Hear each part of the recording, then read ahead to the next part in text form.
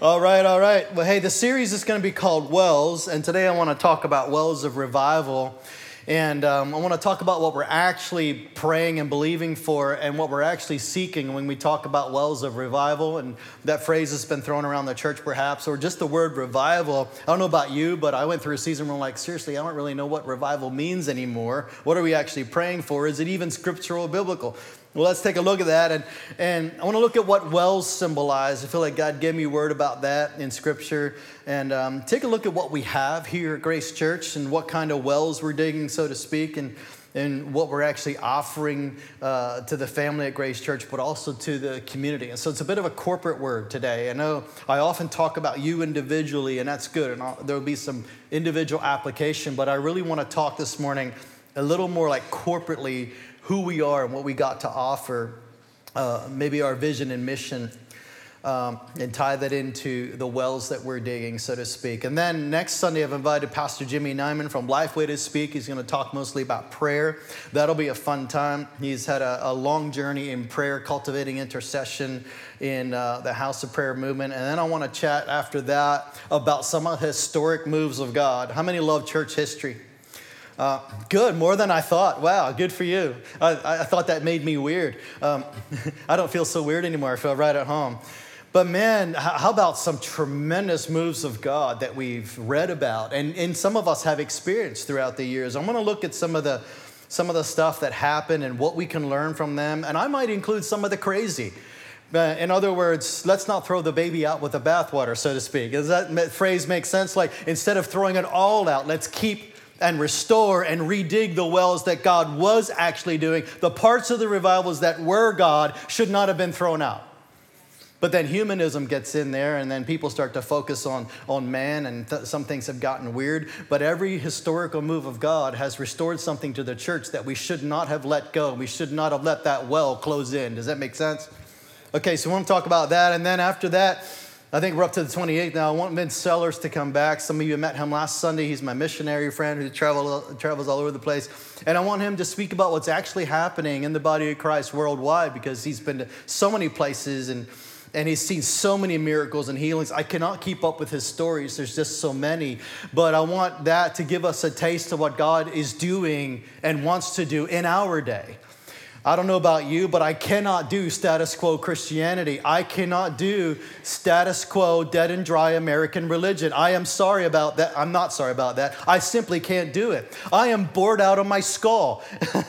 And so are many of you. You just don't want to admit it. But when the Holy Spirit is allowed to move and allowed to stir and keep us vibrant, and then it's a living word that we're interacting with, and it's demonstrated in miracles, signs, and wonders, because that's what we're supposed to know the word and experience the word. Okay, I'm preaching Vince's message, so we'll let him do that on the 28th, and then we'll come back and talk about a few things. But back to today's message. God laid it on my heart just a few months ago that wells of revival are being uncapped and redug in this season right here at Grace Church and in you and in your lives, causing us to restore authentic gifts of the Holy Spirit. It's restoring faith and miracles and all that in places where the enemy sought to cap the wells and prevent what I would call abundant life. And that story is right in Genesis. I want to go there. We can glean some principles from the Old Testament story that we saw in the video here, Genesis 26. Now there was a famine in the land. This is a story of Abraham and then Isaac, of course. There was a famine in the land besides the former famine that was in the days of Abraham. And Isaac went to Gerar, to Abimelech, king of the Philistines. So he had to go to enemy territory because the places where he was became desert-like, and he had to go find fresh water and to sustain his tribes. And the Lord appeared to him and said, "Do not go down to Egypt, but dwell in the land of which I shall tell you. And he sojourned into this land. I will be with you, and I'll bless you. And for to you and to your offspring I will give all these lands, and I will establish the oath that I swore to Abraham your father, and I will multiply your offspring as the stars of heaven, and will give your offspring all these lands. And in your offspring all the nations of the earth shall be blessed, because Abraham obeyed my voice and kept my charge, my commandments, and my statutes and my laws." Somebody say, be blessed. Yeah, what a promise. Come on, somebody. That was amazing. Genesis 26, then I'm going to pick it up in 12. And Isaac sowed in that land, and he reaped in the same year 100-fold. Somebody say 100-fold. That's a lot. And the Lord blessed him, and the man became rich and gained more and more until he became very wealthy. He had possession of flocks and herds and many servants, so that the Philistines, they envied him, became a little bit afraid of him. And now the Philistines had stopped and filled with earth all the wells that his father's servants had dug, the ones that Abraham had dug in the days of Abraham his father.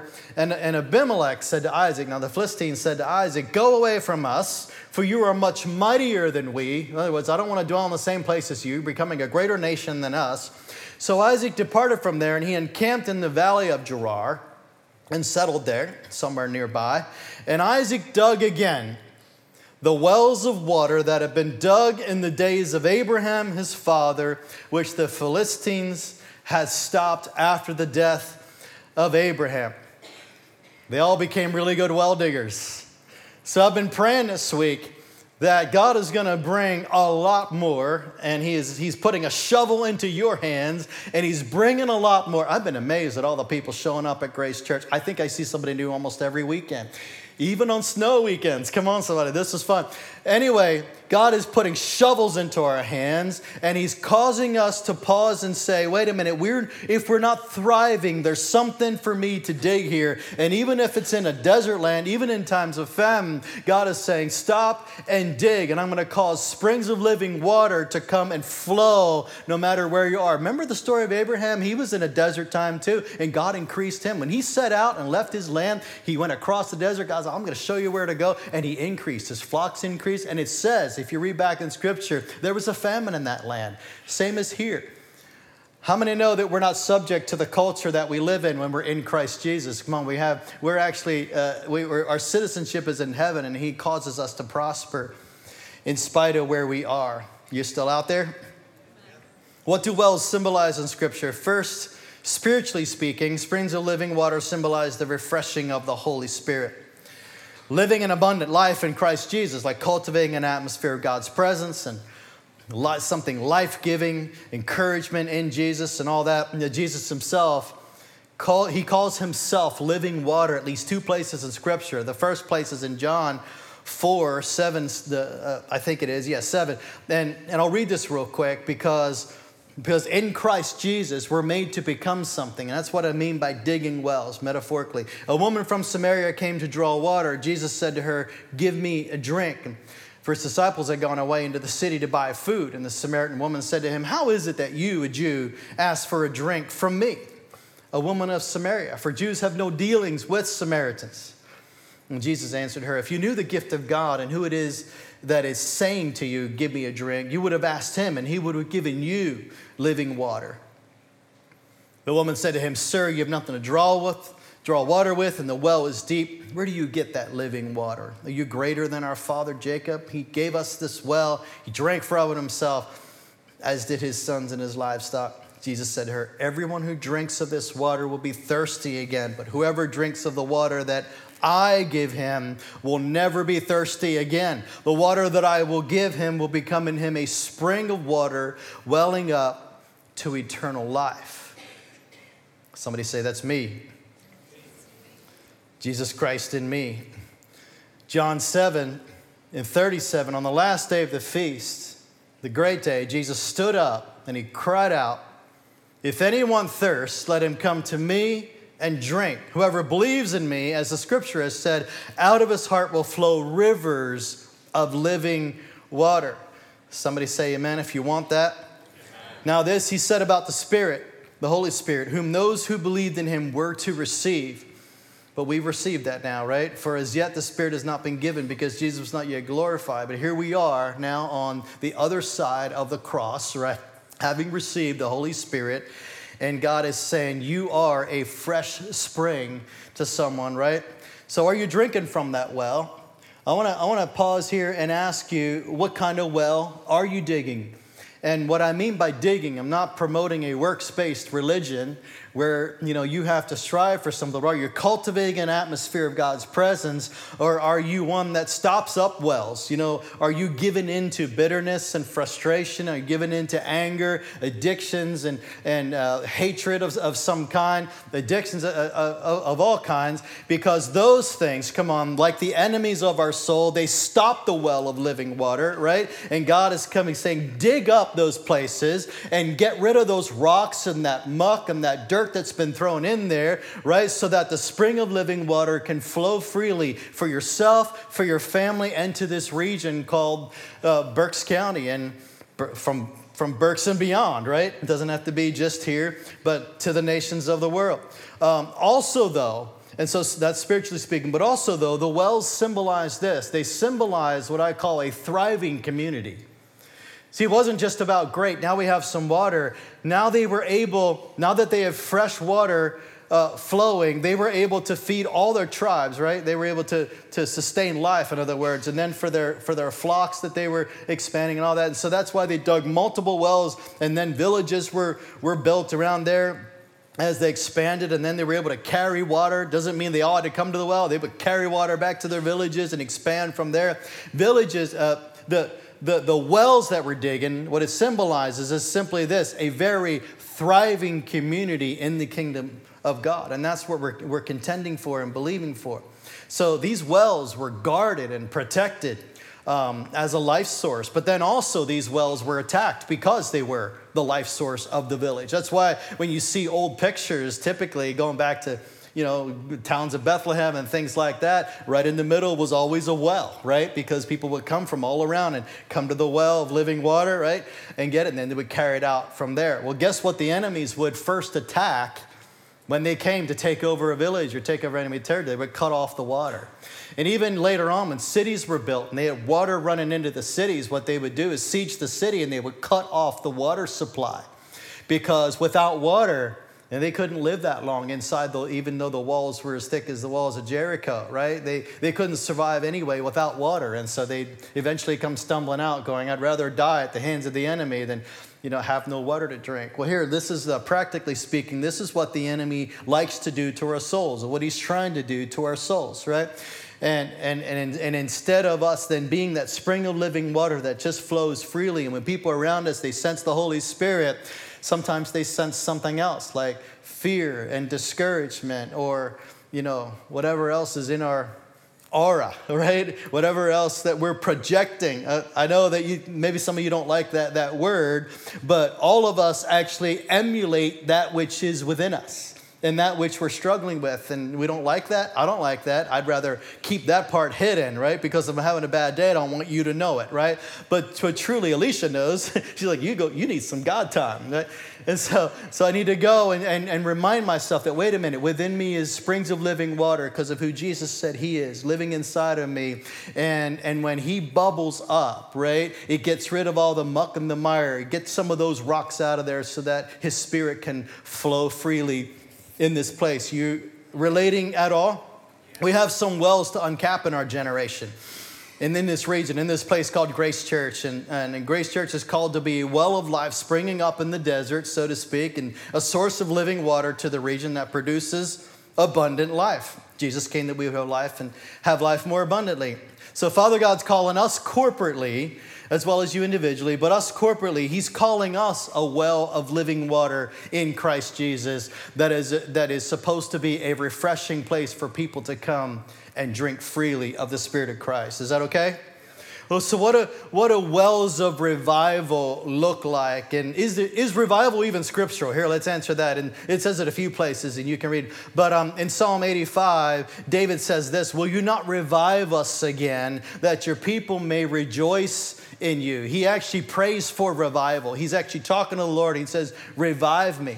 And that's really a sign where it says, this area has gotten a little stopped up. This area, in my life, maybe I'm feeling a little discouraged. I'm feeling a little down, or the Spirit isn't flowing so freely. Would you revive us, O Lord? And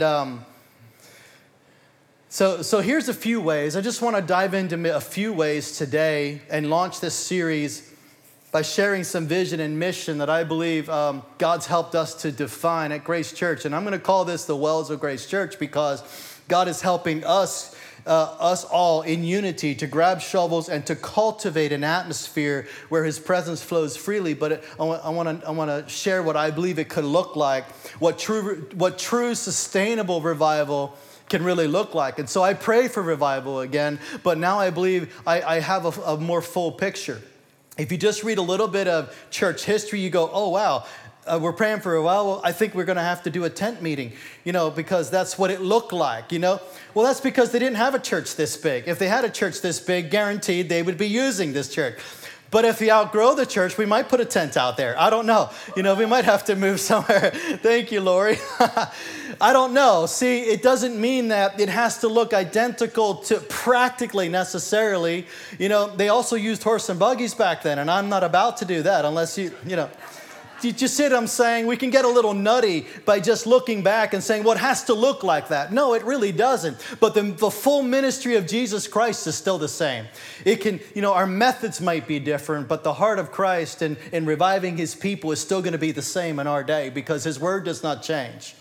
And so when I look back, and revivals would sweep through various places, and that's how the Quakers got their name. Come on, somebody. They would sit and quake for literally hours. I guess their hats fell off too, because I don't know how you can quake.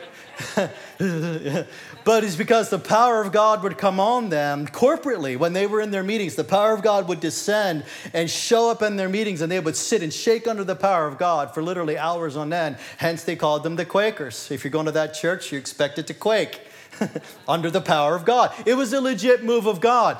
Get this, almost everything then turns into a form of religion. And that's the shame of it because then instead of it being an authentic move of God 100 years later, they're still shaking and quaking when the Holy Spirit says, that isn't necessarily what I'm going to do forever, but He did that. It doesn't mean that was a bad thing, but He also doesn't need us to make religions out of things. Okay. I'm getting ahead of myself, but I want you to know that when I'm praying for revival, I'm praying for the full ministry of Jesus Christ to be present, not just something that happened for a period of 10 years or even a period of 100 years. I'm talking about what's sustained revival. If God wants to flood through this place and prevent some and produce some phenomenon for a while, that's okay. I'm very much open to that. I want to flow with the Holy Spirit, but I'm not going to build a religion around a manifestation. Is that okay?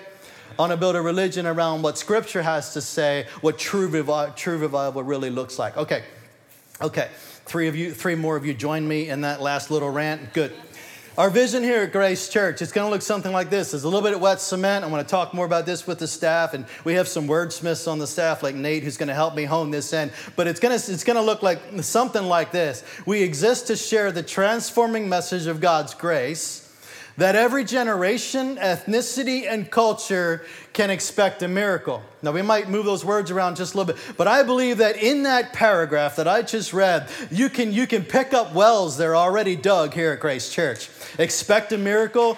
And thank you. When I saw the picture, and I wasn't here, but I saw a picture and it never left my brain. I don't know why. I saw a picture. It used to say, expect a miracle up here. There was a sign before this new stage was built. It was the old stage, right, Nate? Am I getting that right? So many years ago. But there's still something in our culture that when you come to Grace Church, when you come to the family called Grace Church, by the way, Grace Church is people, just to make sure. When the people get together called Grace Church, right, there should be an expectation of the miracle-working power of God. Amen. The other well that's already been dug is the multicultural and multi-ethnic, if you will, and multi-generational. We're not just about the young people, and we're not going to just do everything to please the old people. How about we do everything that we can? The life-giving message of Christ is literally for all generations.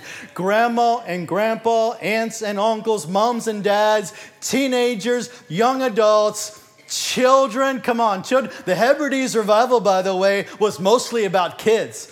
Man, the kids were prophesying, praying in tongues, singing in the Holy Spirit, laying hands on the sick. Hundreds and hundreds and hundreds of kids were experiencing the power of God. You got to read this stuff. So when you read this stuff, you just start weeping and go, Lord, do it again, do it again, do it again. That's what I pray. I don't know what you pray when you read church history. The dark ages? No, I don't pray, do it again. But when I read revivals in church history, and so those wells have already been dug. Like all generations are here for this time in this season to expect a miracle from God. And the other well that's been dug for 40 years by Pastor Ray is we cannot deviate from the gospel of grace. It is the gospel of grace that actually transforms. It's not a legalistic gospel. It's not a gospel of condemnation. It's not a gospel of shame and guilt and condemnation. That actually doesn't set anybody free. It can alert you to sin in your life, but it doesn't have power to set you free. The love and the grace actually comes to you and says, you don't need to do that anymore. Be free in Jesus' mighty name. The gospel of grace will not be a well that we want capped here. Does that make sense? We got to keep that well springing forward so that the grace-based message can go out from Berks and beyond. Amen? Y'all okay with that? So it'll look something like that, and slightly different, but before it hits our web page, or we put it out there on the wall. And then our mission statement, and we prayed into this for a while too, and it's going to look something like this. This I'm pretty much set on. I'm not sure if it's wet cement, but it's pretty much set on. It's going to look like this. We're here to encounter God. Our mission is that you would encounter God, experience freedom, find connection, and then change your world. That you would encounter God, experience freedom. Somebody say freedom. You would find connection with other people, and then go and change your world. And I specifically meant your world. Let me dive into that a little deeper today, because these are wells that we're actually digging. Wells of living water that when people come into you, the Grace Church family, they say, this is what I'm experiencing in the Lord. Right? Does that make sense? Number one, encounter God. Exodus 33, starting at 13, and see Moses has said, I'm not going to do this unless your presence goes with me. And I feel the same way. You could call me Moses when I say that. I'm like, I ain't doing this without the presence of God. And again, I would be bored out of my skull, and so would you. Because if the manifest presence, I know that God is always with me. He doesn't actually leave me, ever forsake me. But when I say the presence of God, I'm talking about a manifestation of his presence, whereby it's sensed and it's felt, and you can see the outworking of that by people experiencing all kinds of encounters, right? And so Moses said the same thing. He's like, I'm not taking these people anywhere without your presence, Lord. That would be ridiculous. And God said, my presence will go with you, and I will give you rest. Somebody say encounter. John 10:27, my sheep hear my voice, and I know them, and they follow me. One of my favorite verses, I'll probably tell it another 100 times before I die. That just talks about encounter. Revelation 3:20, behold, I stand at the door and knock. Revelation of Jesus Christ. If anyone hears my voice and opens the door, I'm going to come into him and eat with him and he with me. Somebody just say encounter. Do you know who else knows God? The devil. That's not enough. So what if you know about God? And so what if you know about the Word? Have you actually experienced God? The Christian life is supposed to be an actual encounter whereby you have felt him speaking directly to you. You have felt him molding you, shaping you, caring for you, prompting you, convicting you, transforming you, and you have dreams and visions and all these things. You go, God is interacting with me. God is prompting me and shaking me. He doesn't want me to stay the same. The Christian journey is supposed to be from encounter to encounter to encounter, not church service to church service to church service. Come on, somebody. Group to group.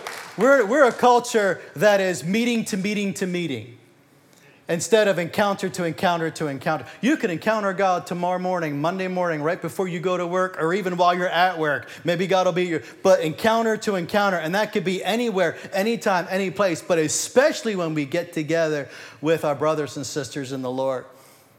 We're here to create a place where you learn how to encounter God, and then we equip people along those lines. Amen. Number two, experiencing freedom. Now that may be slightly different focus than existed before. I don't know, it might have, and I know there was messages about it, except I just didn't see it on the wall. So I'm going to assume it wasn't on the website yet, but I'm assuming that some are showing up with shovels to dig that well. And there's going to be a cry in people's hearts that show up at Grace Church simply because they need freedom. It's one thing to say yes to Jesus Christ, but then it's another thing to journey then in the Lord and start to throw off all the shackles, right? And say the finished work of the cross is now doing its work, and I am stepping out of addiction. I'm stepping away from the sin nature, and I'm coming into the glorious life that he has for me, freedom. Somebody say freedom in Christ Jesus. Is it biblical? Of course. It's in Isaiah 61. The Spirit of the Lord is upon me because the Lord has anointed me to bring good news to the poor. We've heard this before. He sent me to bind up the brokenhearted. By the way, binding up the brokenhearted is actually healing all the stuff inside, right? It's all, and by the way, when the Bible talks about heart, it often is referring to the mind as well. Right? It's the inner part of you. It's binding up the brokenhearted. Come on, the mental illnesses are going to actually be healed in this place of all kinds, anxieties and fears and worries of all kinds. When God binds up the brokenhearted and takes them on a journey to proclaim liberty to the captives and the opening of the prison to those who are bound. And then New Testament, Galatians 5:1, for freedom Christ has set us free. Stand firm, therefore, and do not submit again to a yoke of slavery. Come on, let's pause right here and say Christianity is supposed to look like something. No, I know that we're in the world, but there's a verse that says we could be in the world, but not of the world, and we don't have to dabble and experience the same things that the world is experiencing. I know you're called to work alongside of them. Some of you are called to live with them, for goodness sake. And when I say them, those that might still be bound by something. But here's the truth. God has given us strength, and the true grace-based message is an empowering grace that actually empowers us to say no to all things worldly of the worldly lust, and yes to the lordship of Jesus Christ, and whereby we have such a freedom about us and we can love these people but not do what they do. Come on, when did you see Jesus becoming a prostitute to reach a prostitute? How ridiculous is that mindset? We can say that is an utterly ridiculous, but yet some of us do that. We go into the world, party with the world, and then we justify it by saying, yeah, but I'm reaching the world. Didn't Jesus hang out with sinners? Well, every time Jesus hung out with sinners, they got free. He didn't go there to become a tax collector like them. He didn't go there to become a prostitute. He didn't go there to join in what they did. He went in there to set them free, but he loved them unconditionally. This is something we need to learn in our culture. It's almost like we leave the kingdom to go and dabble, and then we come back to get free. Well, stay free, but go into all the world and set the captives free. Amen, somebody? Freedom. Freedom, marked by freedom. That's a well that is being dug here at Grace Church, and we'll talk more about that as the year unfolds. And then it's finding authentic connection. Man, I want, when people come into the Grace Church family, I want them to say, I can find a friend here. I can find a brother. I can find a sister. Not all of you can be best friends with everybody, but all of you can be good friends with somebody. And all of you, oh, come on, I'm going to pause right now for emphasis. All of you have a little place in your heart for somebody new. Oh, but I have my peeps. I don't care. You have room. See what happens, it's a very weird, I know you can't be best friends with everyone. It's impossible. But you know what happens in families when you have your first kid? We're like, oh my goodness, it feels so complete. All of our time, all of our attention. Man, we're so sleep deprived. I can't imagine having another one. And then this kid grows up just a little bit, just enough that makes you think, well, we could have two. I don't know what that is. Alicia's like, I think we should have three. I went, oh, dear God, help me. And when we had three, I went, I don't even know how we did this. And then Alicia's like, I think we're supposed to have a fourth. And I went, I'm done. I am done. I am so done. But I'm really, really glad. I can't imagine our family without the fourth one. And we've told her that to her face. We said, we prayed a lot about you. But now that you're here, we cannot imagine our family without you. She is like the life of the party. She's so silly. She's so fun. She's very reserved when she's in public. But at home, not so much. And she'd be blushing right now if she knew I was talking about her. But see, what happens is our hearts expand. And love increases. It doesn't get divided. Come on, so you've heard that story where parents go, oh my goodness, have all the love being sown into each other and to our kids, but no, then God expands our hearts. And that's exactly what's going to happen at Grace Church. When some people come in, they go, oh, these people know each other for the last 20 years. So what? They have room in their hearts for me as well. Amen. Hallelujah. Romans 12:5 says, so we who are many are one body in Christ and individually members of one another. And I want that feel here. We want that feel here. God wants that feel like we belong to one another in friendship and in unity with one another, serving the Lord together, calling one another upward into his righteousness. 1 Corinthians 12:12 says, for as the body is one, though it has many members, and all the members of that one body, though there are many, they're one body. So that also is the body of Christ. And so he calls us the body of Christ because he's made us in a very real way to be one. I know that you're individual.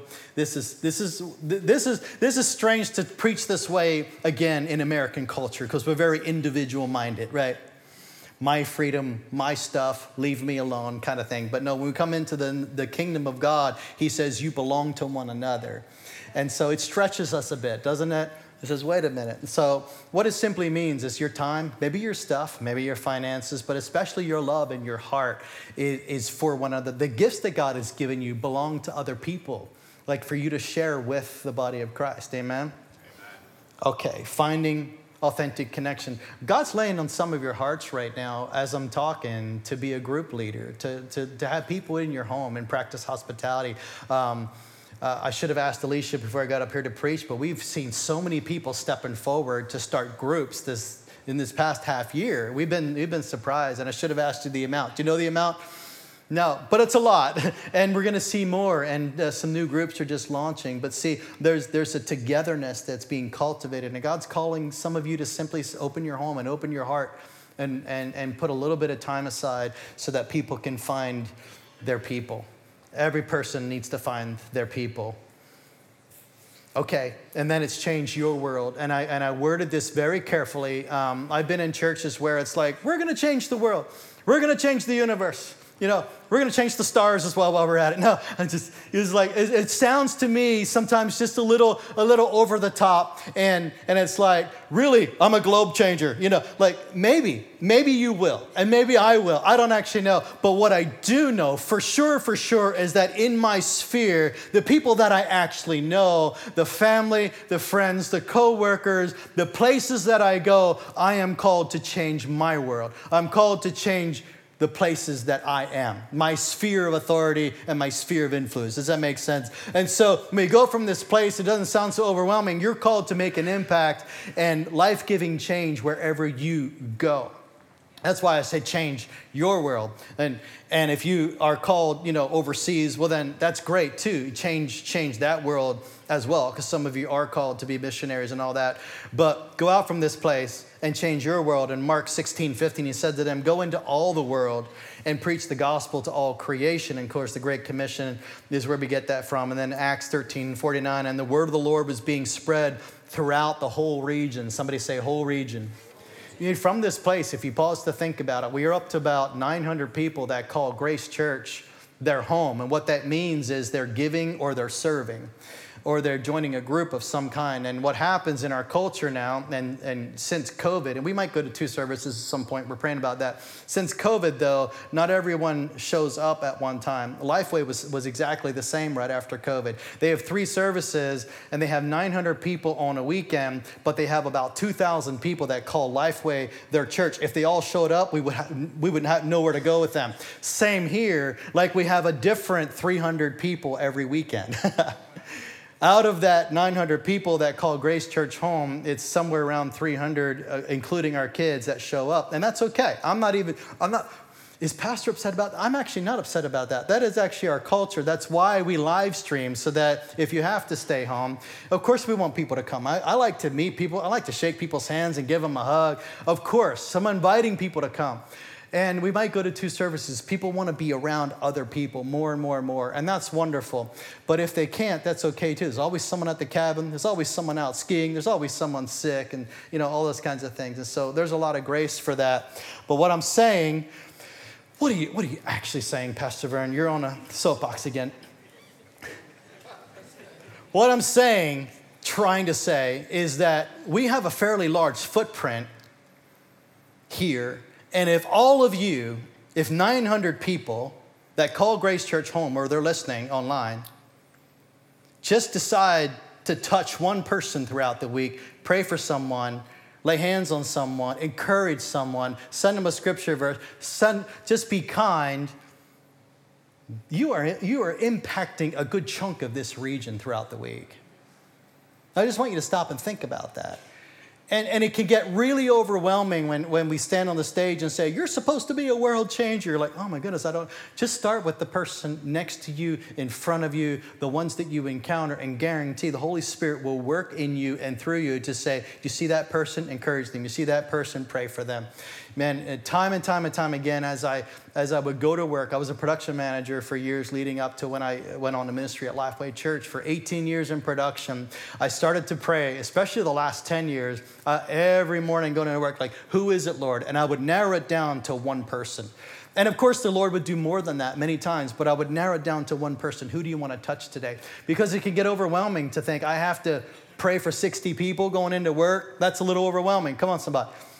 But sure enough, there was always that one person that would be highlighted. What can I pray for you? How can I pray for you? What's going on in your life? Can I encourage you in any way? And that's what God wants to do. Change your world. Now, what is the call to action today? The call to action is this. Will you help us? Are you called here to Grace Church to help us dig these wells of revival? I believe that if these things are in place, that it causes what I call sustainable revival. Again, I'm okay with, and we're going to talk more about the moves of God that sweep through.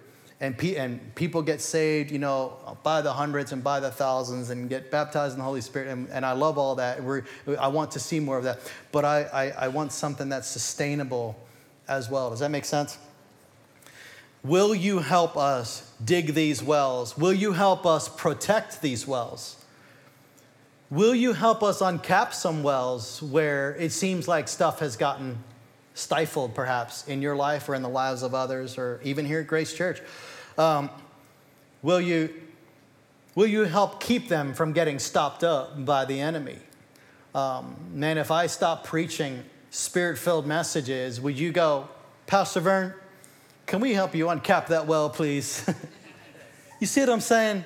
We need to spur one another on to good works, because what happens is the enemy comes in and tries to get us to just, pull back. And maybe I'm afraid to go out and do the more or step outside my comfort zone or something like that. Yeah. Would you, metaphorically speaking, would you in this season grab your shovel and say, I'm going to help dig? And that's really what, it's giving, it's serving, it's joining, it's participating, and all those words that I really don't have time to spell out right now. There's ways to give, of course. There's ways to get involved in people's lives if you want to. There's groups of all kinds already being launched, and there's room for more groups. And of course, there's just ways to serve on Sundays and outside of Sunday mornings. Actually, we have other ways to serve too. If you can't serve on a Sunday, just talk to us. We can point you towards some of those. But there's a way for you to help us dig this place and create an atmosphere of encounters so that we're known in the region for those things. And when people go, wow, what's happening at Grace Church? It would mirror these things. And there's room for other things too. Whatever's in the Word, the full ministry of Jesus Christ, be unpacked in this place. Hey, would you stand with me today?